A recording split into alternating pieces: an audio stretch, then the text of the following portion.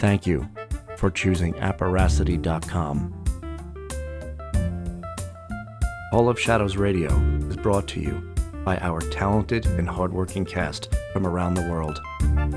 If you enjoy the show, please subscribe, and if you're able to, hit the donate button on hallofshadowsradio.com. Any amount would be greatly appreciated, so we can continue to bring you the show that we love to create.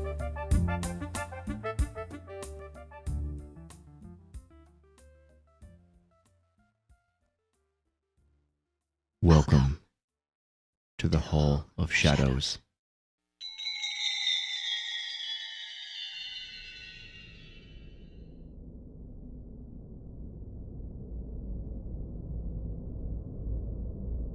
The Witches of Gravelshaw by Michael Jonathan Rocco. As he awaited the arrival of his guests, David gazed into the fireplace, wondering if a party was the best idea. It had been a long time since the Ellington family celebrated anything, let alone a truce between their century-old rival. It felt good sharing common ground with the Pembroke Coven, but this would be the first occasion where both families occupied the same space as friends. David fixed his bow tie in front of a mirror and paused for a moment. He looked at his reflection like it was the first time in years. It was. His blue eyes were still as hypnotic as ever, just not as piercing as once before. He could trace the lines emerging from his pale complexion, and the black hair that once flowed past his shoulders now reminded him of the thin fragility of a porcelain doll. He began to understand the impermanence of a strong facade. Before heading downstairs to join his family, David picked up an engagement ring from the nightstand and carefully placed it around his index finger. His wife, Elena, had passed away nearly a decade prior. Yet not a single day went by without him wearing a reminder that his heart hadn't always been empty. As he descended the dark oak spiral staircase, David could see his daughter, Christina, anxiously peeking out of a foyer window. To the rest of the world, she carried the well-founded reputation of being callous on her best day. Most of the time, she exuded the sensitivity of a dominatrix starved of food for a week. Her first and only attempt at romance ended with her placing a hex on her suitor's immediate family, despite her aversion to all life around her. Christina's stone-cold exterior melted away whenever her father entered the room. She cherished him with all her soul and would happily watch the earth crumble before betraying his trust. For all of her undignified personal attributes, everyone knew how much David meant to his daughter. "Everything will be fine," David said as he approached his distracted daughter. "Just treat the Pembrokes as you would any other guest." Christina turned toward her father, revealing a sinister grin. "Never mind," David said while walking toward the kitchen. "Let's just get through tonight without any cataclysms." An elderly gentleman approached David, carrying a silver tray encumbered with alcoholic beverages. "Would you care for a drink before the guests arrive, sir?" "Thank you, Thomas," David replied. "I'm good for now. Is the valet in place outside?" "Yes, sir," Thomas said while reluctantly signaling over toward Christina with his tray. David smiled and gently touched the back of Thomas's shoulder. "I would avoid pairing Christina with alcohol as much as possible this evening." "Very well, sir," Thomas replied with a subtle nod of agreement. He quickly exited back into the kitchen. Somber, classical violin could be heard echoing through the house from ceiling speakers. The lighting dimly flickered from numerous candles that had been placed in each room. Servants had begun to station themselves according to their specific directives, and George, the family cat, had been put in a guest room for the night. All was in order, except for the whereabouts of David's youngest child, Jack. At 16, Jack was the youngest member of the Ellington family. He had always been soft-spoken and shy, never caught up in strife. He typically concerned himself only with studying historical books, technical manuals, and conducting scientific experiments. Unlike his sister's outwardly intense presence, Jack chose to live and work in the shadows. After his brilliance, his greatest strength could be found in his ability to blend in, usually unnoticed, among any crowd.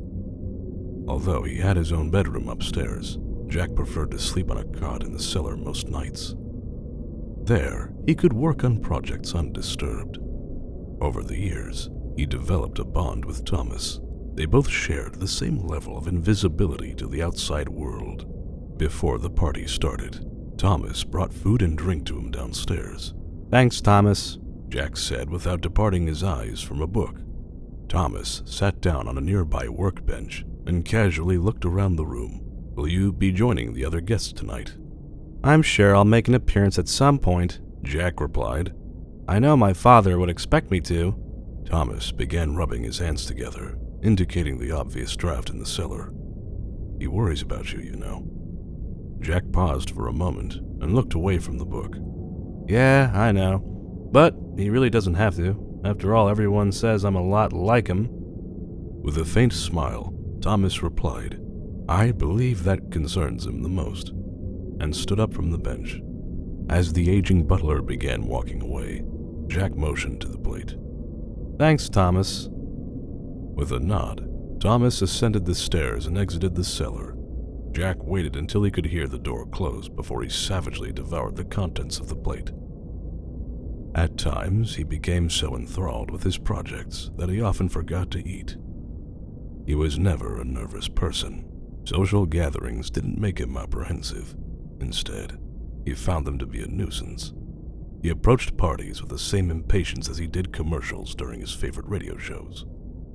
Unlike his older sister, he didn't despise people so much as he preferred them from a comfortable distance. The sound of muffled car engines could be heard outside. It was time. Christina stood alongside David in the foyer as the first guests began to knock at the door.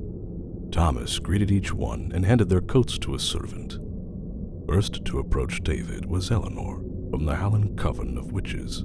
The Ellingtons had a long and congenial history with her family, so her attendance represented a welcomed buffer between the other sides. "Hello, Eleanor," David said with a smile of relief. "I am certain your punctuality is by no means a coincidence." "David, my love," she replied. "I thought I was late." They embraced. Eleanor briskly massaged David's shoulder for a moment. "You're as rigid as a lion cub in a den of hyenas. You worry too much, sweets." "I suppose it comes with the territory," David replied. "But you are right. Perhaps I'll take Thomas up on that drink." "I'll take care of that," Eleanor shouted. "Where is Thomas, that old fence post?" As she made her way towards the liquid refreshments, David caught a glimpse of more familiar faces entering the house. There was still no sign of the Pembrokes, but the night was young. Guests began to fill in more consistently. The foyer was a large area, outlined by a curved double staircase, and was the perfect entryway for such a gathering. David waved Christina over to him. "Have you seen your brother?" "Nope," Christina replied. "I haven't smelled him all day. He's probably dissecting a defenseless animal downstairs." "Great," David replied while scanning the area. "I guess I'll look in the cellar. You keep an eye on the door." As David headed towards the cellar door, he heard a raspy voice call to him from a distance. "Hey, Ellington, you trying to melt us? It's hotter than hell in here." David turned around to see Charles Pembroke ushering his family through the front door. There were 5 of them in total, including his wife Sarah and 3 of their children. Ronald, the oldest son, was closer in age to David than Charles was. The remaining children, Kathleen and Amanda, were daughters from Sarah's first marriage.